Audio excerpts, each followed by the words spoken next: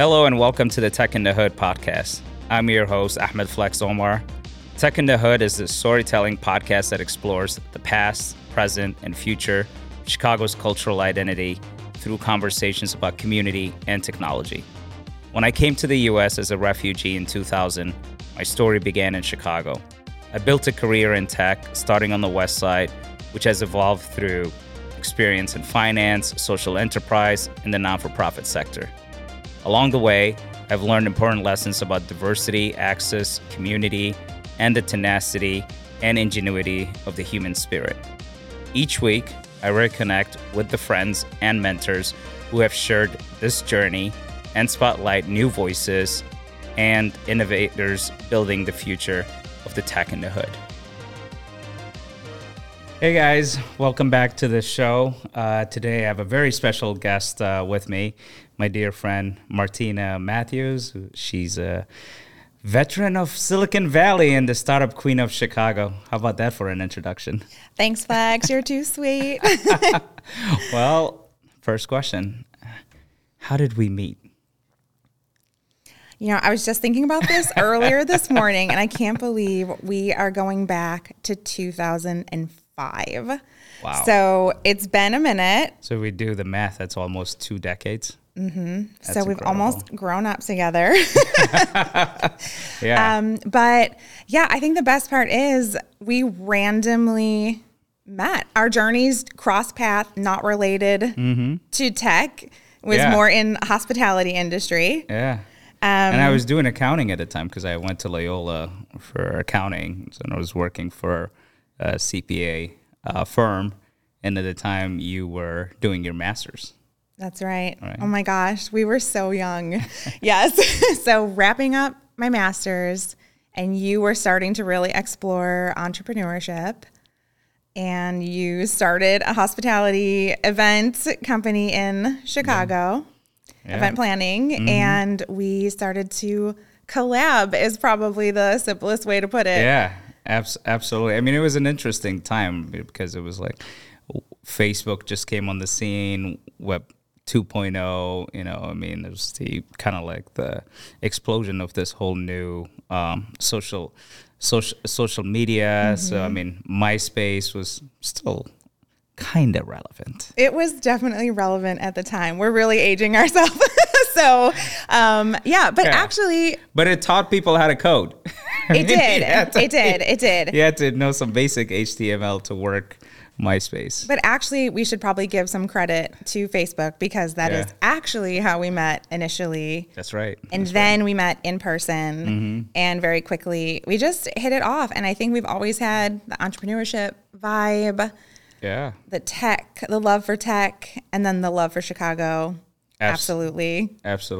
So you're a Chicago native? Yes. Born and raised, South Side. I love it. And then at the time when we met, you were starting with a new company. You're on the founding team. I mean, company's name is Chegg. You know? Yes. So can you tell us a little bit about that period and like even where did the inspiration come for the company?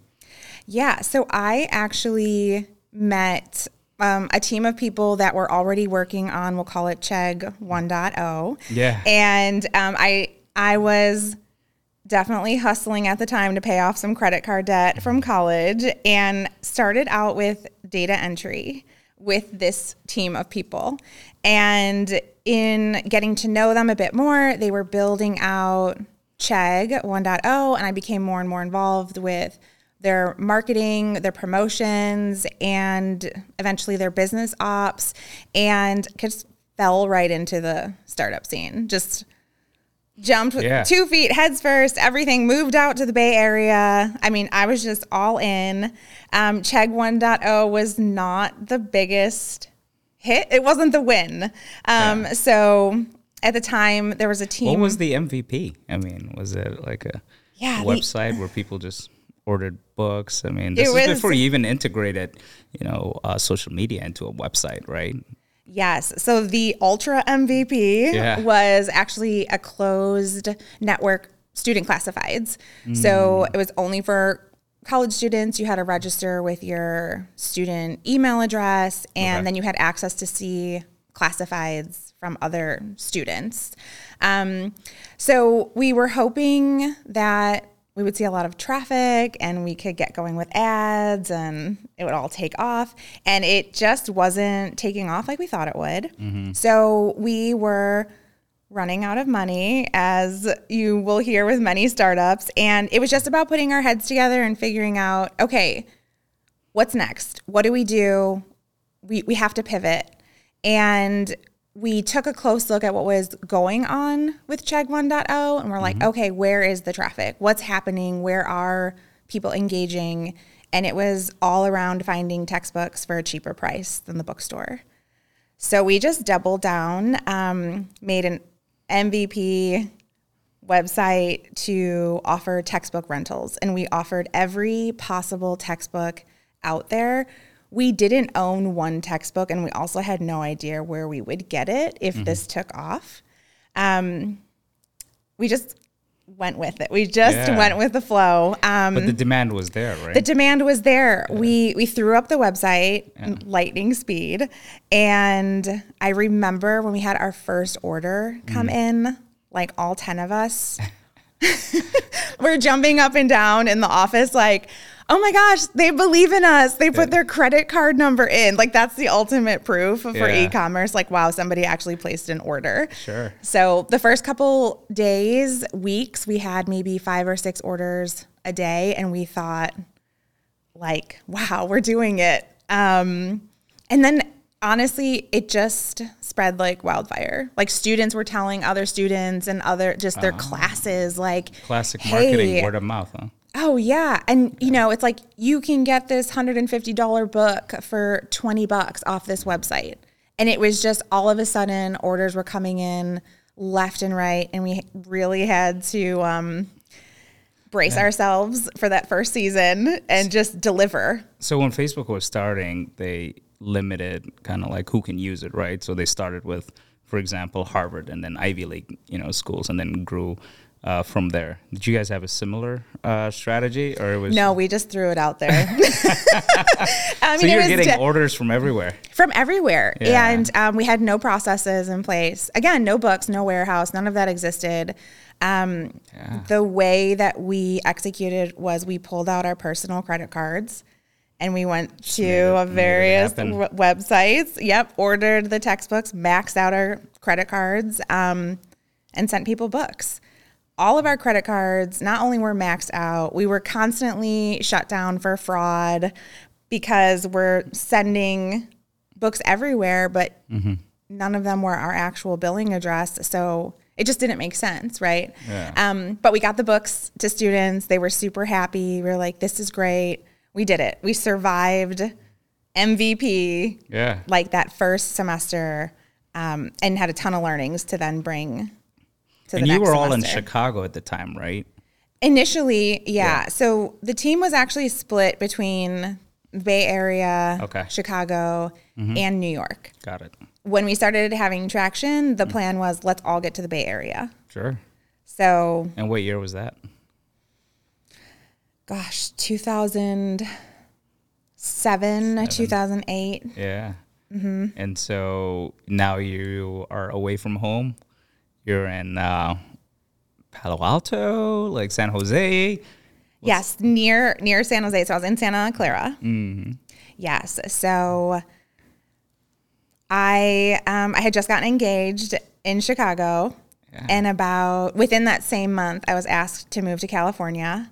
So I had 2 yeses in 1 month, though I did learn that something like moving across the country is something you should speak to your fiance about before you say yes. But I went, he stayed here. So it ended up being a 5-year journey in the Bay Area where Chegg was my life. Yeah, I mean, that's all you did. And so how was the scene over there? Because that was a time when companies were being born, left and right. Yeah, and I think you mentioned on one of your earlier podcasts, or one of your guests had mentioned, like, are they going to see my idea on a napkin, and are they going to steal my idea? It was very much that type of culture from my perspective in the Bay Area. I mean, even when we were talking in Starbucks, people were like, shh, don't talk too loud. They're going to hear you. They're going to build that. They're going to steal your idea. So I started paying attention, and there was all these little whisper conversations happening. But yeah, I mean, it was great. The energy at the time was absolutely startup, grind, hustle, all in. Just keep going. Just keep going. Yeah. No, chase it. Absolutely. And you created kind of like created your own department, right? Within Chegg, and now people talk about it specifically in the tech world, like customer success and so on. Yeah. Did that exist at the time, or? So I think at the time it was a very traditional concept of customer support. So you have your customer support function. Yeah.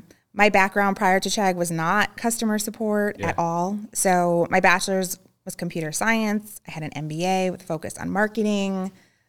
I had no idea I would end up anything to do with working directly with the customers at the time. And I love every single founding team member of Chegg. I think it was necessary to just take the customers myself. And I think that they were also very grateful that I was happy to take the customers on, because you had to listen to each and every customer at that time. You had to give them the ultimate white glove service. So you kept them, and you could learn what worked in their experience, what didn't work, and then take it back to engineering and product and say, how do we actually work this into the experience? Like, how do we set this up so we can repeat this same experience and scale successfully? So it all ended up, my educational background plus being able to work with the customers, it all came together, and is what now is known more commonly as customer success or voice of the customer, bringing it back into the business, advocating for the customer, being their champion within the business. Yeah, absolutely. Because we were, again, doing this whole shift because of Web 2.0, right? And Amazon championed this, where the customer was getting more and more power. So those reviews, matters. The feedback, matters. So that it's a really important role. I mean, even moving forward. And we'll get to kind of like AI and chatbots and all that a little bit later. But I want to focus more on your journey right now. So did computer science for your bachelor's. Did you always want to go into tech, computer science? Like, how did that happen? It's such a basic answer, but it is what it is. I really didn't know what I wanted my major to be in college. I ended up getting an engineering scholarship. So in speaking with my dad, it was as simple as, okay, you're going to major in computer science. Okay, sounds good. And I just went with it. About a year in, I was like, Dad, I don't love this. I don't think it's a perfect fit for my personality. Yeah. And his response was, okay, well, you're locked in. Okay. Wrap it up for your bachelor's. And then if you're going to pivot for your master's. So I am glad that I stuck with it. I think there was a ton. Sure. I was just taught on analytical thinking and problem solving. Yeah. So I definitely loved that component of it, but I don't think that would have been the perfect fit for me. It's interesting. Career. I was a computer science major too. See, this is why we're so fam bam. in the beginning, but then while I was working on the West Side with NTG, Bashir Muhammad, West Side Health Authority, all that, I learned a lot on the field that I realized that I can't get that experience in school. So school's expensive to begin with. And I was transferring to Loyola. I was like, I want to go to business school because I was, at the time what they call them, fresh off the boat. I don't know what all this capitalism stuff is, and just to kind of learn the business world. And I picked accounting because it was the hardest. major out there, but it was great. If you did the math, most of the students at the time were going for marketing or, a lot of finance, but not accounting. And I was able to get a nice gig. But yeah, so it's interesting. I mean, if I had talked to my dad, he probably would have been like, yeah, you should stick with computer science or what you were doing, So, but I was able to pivot. And when I told one of my uncles that I started working in accounting, see, accounting is different back in the East than, here. You join like large advisory, firms. Accountants are consultants, so it's a big deal, know. So it's same level when people are looking at, investment bankers or people that work in, finance, right? Especially if you're working for those top companies. But in the eyes of my uncle, it's like, why didn't you do finance? You're just an accountant, So, and I was like, I will prove it to you one day that it was, the right, choice. But accounting is the language of business, and all those people that work in finance, they have to use the documents that accountants, prepare to make, decisions, projections, whatever it is. So that was really cool early on, to learn that. But I only lasted a couple of years because, again, it didn't fit my personality, but the learning curve was incredible. It was almost like getting an MBA, especially when the year that I worked for Deloitte. Resources are just incredible. So learned a lot. And then so going back to your story. Well, would you, if you could go back in time, would you change your educational path in any way? Or do you feel like... Knowing what I know now... Here we go.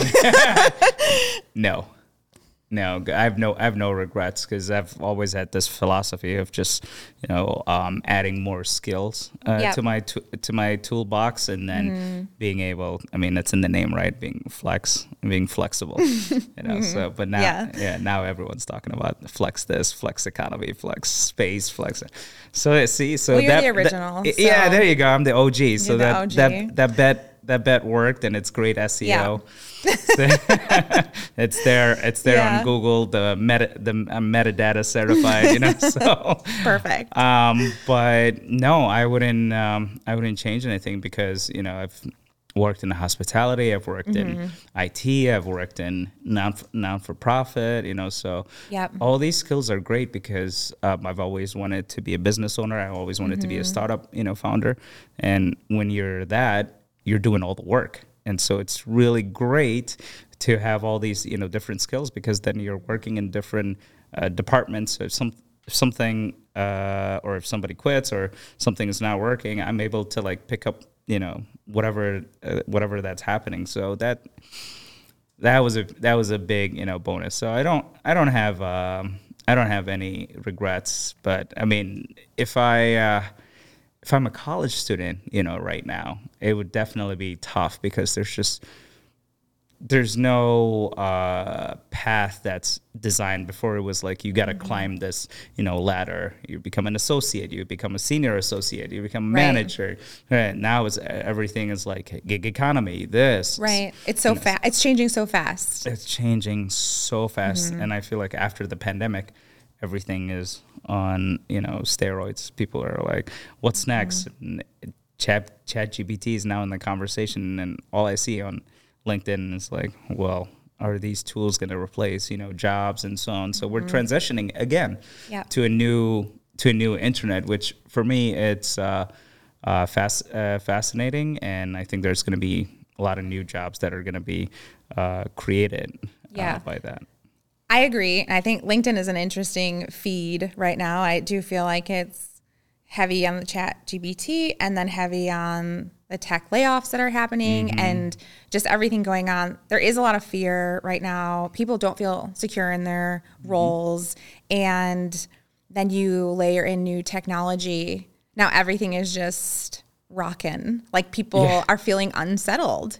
But I think your educational path, like I wouldn't change any of my educational path either. I think it's about understanding your skill set, being able to self-teach, not being afraid to go out and see what resources are out there, joining the webinars, taking the courses, getting the certifications, taking advantage of the free resources that are out there too, because I know a lot of the certifications can be pricey, but just going out there and learning and exposing yourself to what's going on. And there's going to be more opportunities coming. Like the new technology is going to rocket a little bit, but there's going to be new roles that evolve from this. So you just adapt. Yeah. I mean, 2005 there were jobs like social media strategists. Oh my gosh. Do you remember how we would hype anything up in 2005? I'm so embarrassed to say this. I mean, we were printing out, this is for the event planning company for Chegg. Okay, what kind of phone did you have? We were. Oh my gosh! I mean, I had the Pink Razor flip phone. But I mean, there was no camera on it at that time. Before smartphones. Oh my gosh! Yeah, I know. The smartest phone was a BlackBerry. Shh.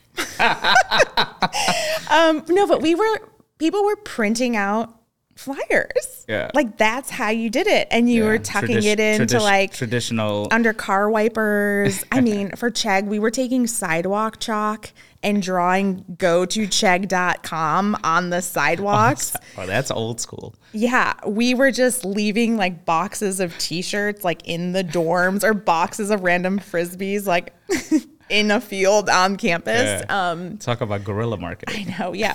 But social media, it just wasn't. Yeah. Why? Like, I mean, right. So now, right, how many jobs have evolved from mastering social media? So many. And social media itself is going to be evolving. I'm predicting the next social media is basically the metaverse. There it is. Flex's prediction. Yep. Here we are, March 2023. Soon. I think people are just taking a little bit of time because of the pandemic. Yeah. But it's gonna pick up quite a bit. I always pay attention to the younger generation and what the 13-year-olds and the 14-year-olds that are doing. Yeah, you have to. Yeah. They are on the cutting edge. They're the ones who now have access to all the technology. Mm-hmm. They have the time. Remember when we used to have unlimited time in the day? Yeah. Right. So and a lot of these technologies start with gaming, Yes. And there's 5-year-olds that are gaming and coding already and doing graphic design better than I can. Like, it's wild. It's just second nature. Yeah. So they're human. They're the future. Humans with AI. Yeah. So, but you came back from Silicon Valley at some point, and at that time, I believe you left Chegg. So you were at Chegg for 5 years, right? 5 or 6 years. Yeah. Mm-hmm. And then you're back in Chicago. Yes. So what was next? I took some time off. So I do take time off in between every role I've ever stepped into, and I think that's important to talk about because sometimes people are nervous to take time for self-care and mental wellness and just taking time to reset. Mm-hmm. I love what I do for work, but sometimes that leads it to be probably more consuming than it should be. Yeah. So took some time off, a few months, traveled and just hung out with family and friends. Mm-hmm. And then I joined, I was looking specifically for what startups were around in Chicago. So I was on the hunt for another startup. I ended up joining a late stage startup, sittercity.com. Yeah. And kind of kicked off my Chicago journey at that point, professional journey. Tell us about Sitter City. What would you like to know? Well, first of all, it is a unique platform in itself, right? And then you joined as VP of customer. Customer experience. Mm-hmm. Customer experience. Mm-hmm. And you also came at a time when Chicago was just kind of like building its, tech scene. So I'm curious, like, where did Sitter City fit in, to all of that? And for people that have no idea what Sitter City is, Well, Sitter City was, at the time, was a platform that was focused on really the gig economy for caregivers. So whether it was for pet care, child care, or even senior care. So it was interesting. There was a trust and safety component to it. They were a later stage startup, so they had already been live for, I don't want to misquote this, but let's say a handful of years before I joined. But they were still figuring out their processes. Like they still had hiccups. They were still looking to grow. And at the time, the link between what the customers were saying and that information coming back into the business wasn't there. So there was a huge gap that we were able to resolve and just, bring the voice of the customer back into the business. And as soon as we did that, product and engineering just, they were able to improve the experience. We made the platform just a safer place for both caregivers and families to be making smart decisions, to protect themselves. I mean, both with any type of online fraud that can happen in these types of marketplaces. Yeah. And then also, keeping yourself safe if you are going to apply for a gig that maybe you don't know anything about. Sure. So it was just an interesting problem to solve. And it was anything that involves trust and safety of humans or pets is always like, you don't want to mess up. You want to make sure you're not leaving any stone unturned. So it was a little bit, the customer contacts were a little bit different than, where's my textbook?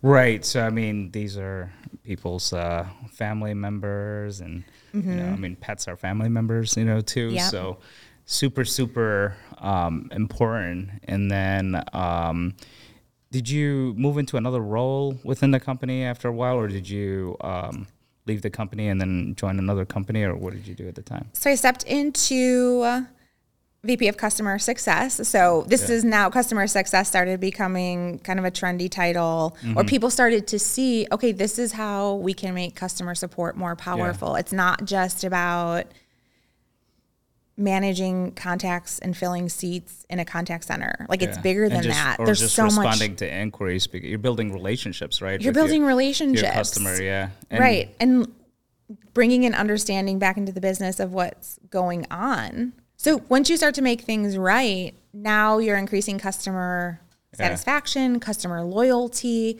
Social media, right, is continuing to pick up now. So now people are talking about people this are holding you on Facebook accountable on Facebook. Yep. And Twitter and all that. I think it was Jeff Bezos that coined the term customer centricity. Yep. And you need it. You absolutely need it. Especially, I mean, for all companies, yes, but especially for a subscription service. Yeah. You need to stay in touch with your customers. You have to know how they're feeling about the relationship. You have to understand the journey. How long, are you going to have them for? And what do they need to have a great experience? Yeah. And is there an opportunity to extend the journey? Yeah. You have to stay in touch with the customers. I don't think at that time you had Salesforce, right? Or do you guys use Salesforce? We weren't using it, at that time. But we were doing focus groups and user interviews just in addition to handling contacts. So we were learning quite a bit from there. Yeah. We were focusing on trust and marketplace with a few other trust and safety with a few other similar companies. So we were really trying to come together just to focus on how do we improve this? How do we get people to feel safe? How do we help them have a safer experience? Absolutely. And then earlier when we were talking off camera, talked about, being a mentor and coaching folks, right? Yeah. That are maybe getting into the startup world for the first time, getting into tech. Like, so what are you seeing? Like what insights can you share? Yeah, I think with Chegg being my first professional experience, I didn't know anything else, right? So I was put into an executive position. So I had a seat at the leadership table, and we all had to figure it out. And going into Sitter City, my team was mostly folks that were recent college grads. They're all like early 20s. And each one of them said, well, I just got this job to be my first real job out of college. Like, I just need a real company on my resume to get started, but I have no interest in staying in customer support. And it was interesting because, okay, well, what do you want to do? And they're like, well, I don't know. I have a degree in marketing. I'm like, okay, great. Well, what do you want to do in marketing? I don't know. Okay, well, what do you know about marketing roles? I'm not sure. So it's like, okay, well, here's the thing. You can use this opportunity to really see what's going on around you in the office. There's so many roles just in the office that talk to people, understand what their day-to-day is like, see what your interests are, do any of them line up, and then you can have the opportunity to research those jobs more specifically. Or if those folks that you're kind of inspired by within the company have additional certifications or they are joining webinars, do that. Go for that and keep going. What I really love to see is internal mobility. So once you start having folks coming out of the customer support department, moving into marketing, product, engineering, they're all success stories from within. So now people are like beating down the door to join your customer support team. And now they're joining because the company now has, again, reputation. So you have now all of the company reputations going online where they're saying, wow, you can actually join here and you will be mentored and coached and they will help you grow. So that is probably the most fulfilling part of my career, is seeing that happen.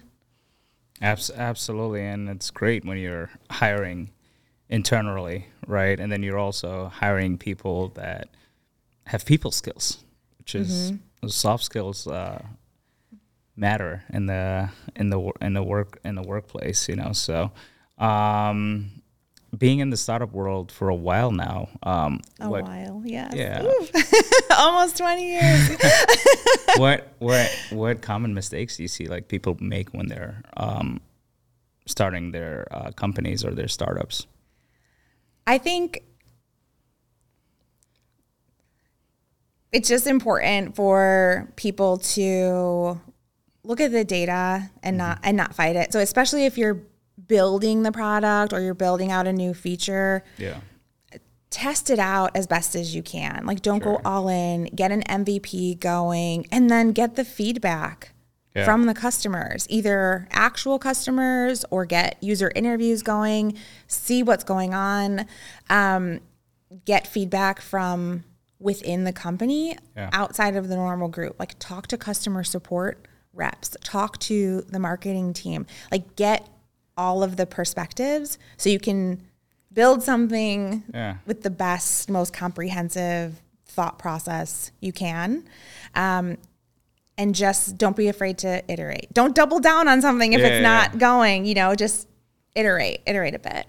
And then I think this is not so much a mistake, but just something to be mindful of. Like when you're building out your team, you have to have a group of people that are people that you can trust and create a space where you can have like a healthy discussion about things. Like you want to have a safe space where everybody can share their opinion. Things are going to get emotional in startups.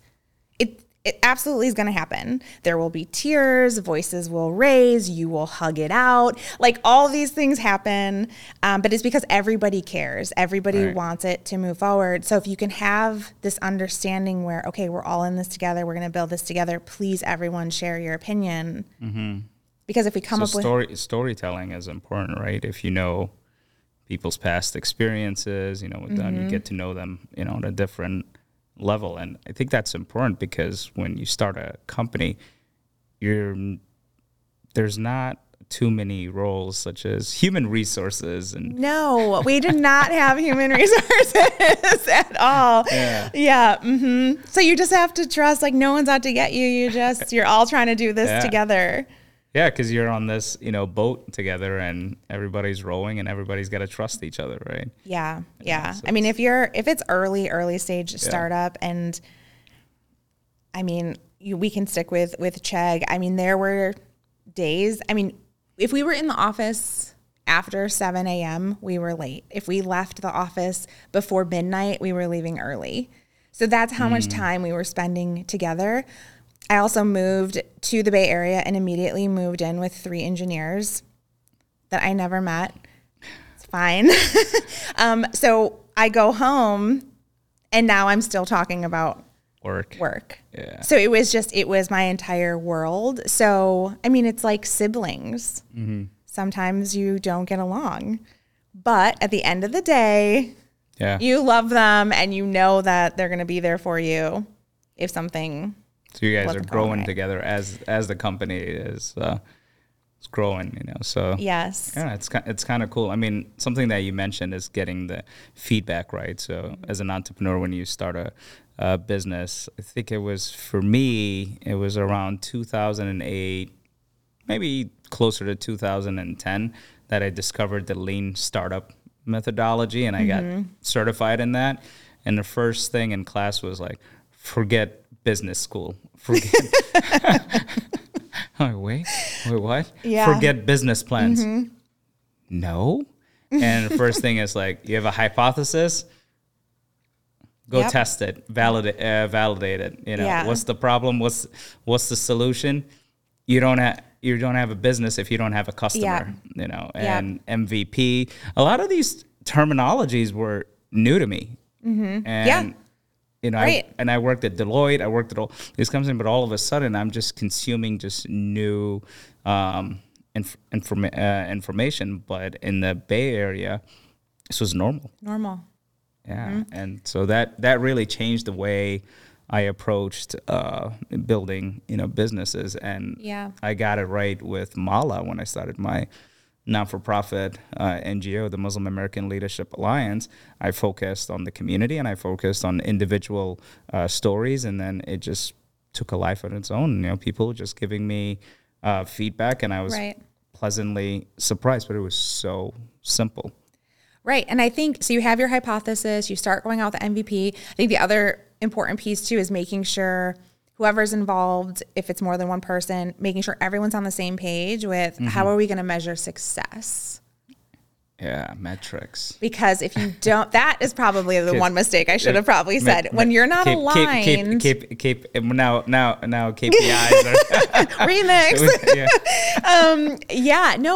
When you are not all on the same indicators, page. just for people that don't know what a KPI is, you know. Right. I mean, if you're not on the same page for what you're trying to do, then it will lead to problems. For sure. And a measurement of success could be, we're hoping that we send 100 emails, we're hoping 50 of them open it. We're going to have an event and we're going to send out 1,000 invites, and we hope 10 people sign up. I mean, actually, when it's startups, those are the numbers you're talking about. Right. I hope one person dials in. I hope one person shows up. A lot of these terminologies were new to me. I didn't learn them in business school, like churn rate and funnel and right. I didn't learn that either. So hopefully the curriculum has progressed. I'll drop some links in the description for books, and I'll put it on the website too for people that are interested in learning about all these terminologies, you know, in the startup world. But it was really interesting. It's like almost learning a new language. I agree. Yeah. So that being said, startup world is notorious for hustle culture. And, you know, you were talking about earlier about wellness and well-being. How do you balance that when you're in the startup world? I think balance is a special word. I think it's each person, what the right amount of time to dedicate to work is going to be different for every person depending on what stage of life that they're in. I mean, when I was at Chegg, I was single, engaged, but like I wasn't married yet. I didn't have any children, like everything. I was willing to put everything just on the back burner to focus on my professional career. That was my number one priority. I was 1,000% sure on that. And so I felt good about giving every waking minute to work. Now, if we fast forward to today, I am married. I have a 6-year-old. So there are other responsibilities that, okay, that's the priority. I have to get my daughter ready for school. I have to pick her up from school. We have to have dinner and bath time together. Like, those are my number ones. Like, that has to happen. But at the same time, now when I'm working, okay, I still want to give every waking minute. So maybe I'm signing on in the evening hours, but because I want to. So my daughter goes to bed at 8 o'clock. Maybe I'm now signing back on at 8:30, and maybe I stay up until 10 or 11 or midnight because that works for me. Yeah. And Do again, you think the pandemic helped with giving people more flexibility because we're all working remotely? The ones that could. I do. I was lucky enough that I had already started working fully remote for about 2 years before the pandemic. Yeah. So that was how I personally felt like I could go back into the workforce after having my daughter because I wanted to balance it all. Yeah. And so being able to take a 15-minute walk away from my screen to go see my 1-year-old was what I needed, like, to feel completely fulfilled and say, okay, now I'm going to go back and tackle whatever it is in the workday.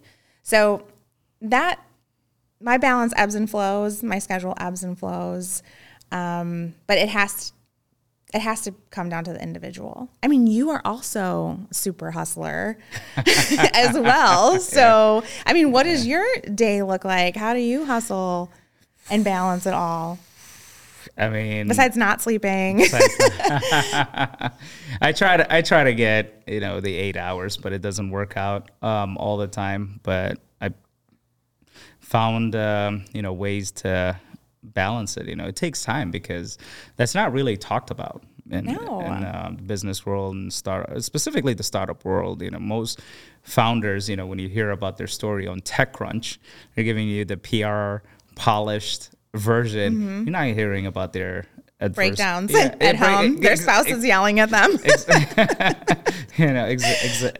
Exactly. So you're looking at these stories on TechCrunch and you're like, well, I got to be as perfect or even better than them, right? In order for me to achieve what they have achieved. But that becomes a toxic relationship with work, and now knowing what we know, and I think the pandemic changed things. We're like, no, let's take a step back, and honestly, with the introduction of AI and where we're going, some of the stuff that we would spend hours doing on spreadsheets and all that work, now you can just done. Yeah, you can just tell Microsoft Copilot that's coming out.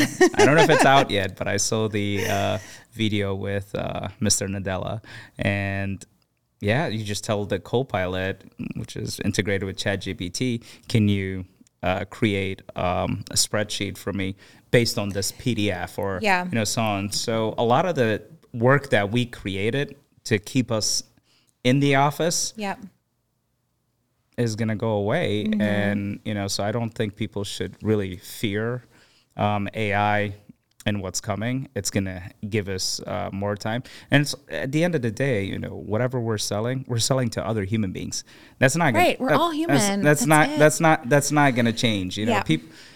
People are fundamentally, they want somebody to blame if something doesn't, go right. I mean, I still call customer support. You better be nice to every customer support agent you call or AI bot you chat with. But I'm very quick to tell the AI bot, hey, I want to speak to an actual person because I know I can get a deal. The machine has no empathy.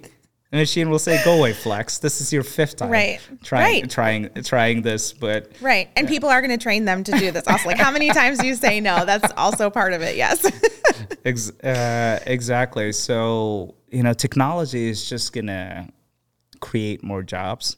It's going to make our lives easier. That's what it's supposed to do. So I'm just telling people that are listening to podcasts, don't fear AI. Don't fear the AI. It's not going to replace us. So on that note, if somebody was starting a startup today, you're pretty diverse, right? Mixed race, Latina and mompreneur too, in a sense, right? I mean, that's a new, term. Like, what advice would you have for somebody that's, starting their first startup? Let's say someone who's never been in the startup world. Get ready for the most terrifying, amazing, stressful, beautifully chaotic, fulfilling journey. One of the journeys in your professional career. Sure. I mean, you have to really be able to just grab the bull by the horns and like have your vision and just lock in on it. Like, you can do it. Like, there's going to be hiccups. It's okay. Get your hype squad identified and on standby. And if you have a low moment, you reach out to your team members or your personal hype squad and you get the boost you need. Mm-hmm. People will tell you to quit. People will tell you to give up. My dad, who obviously has the best intentions for me, told me to quit Chegg more than once. And those were probably the only times I ever told him no. But it was, I had to face that, right? I had to sit down and actually think like, do I go after this? Like, I now have doubt. Can I do this? Mm-hmm. Is this a dumb idea? No, do it. If you believe in it, do it. And if this one doesn't work out, it's okay. Take those learnings and then move on to the next one. Like, how many companies and projects have you started? Yeah, I lost count. You keep going, but that's how I approach them. I approach them as a project. I don't get, emotionally attached for most. You definitely do. Stop it.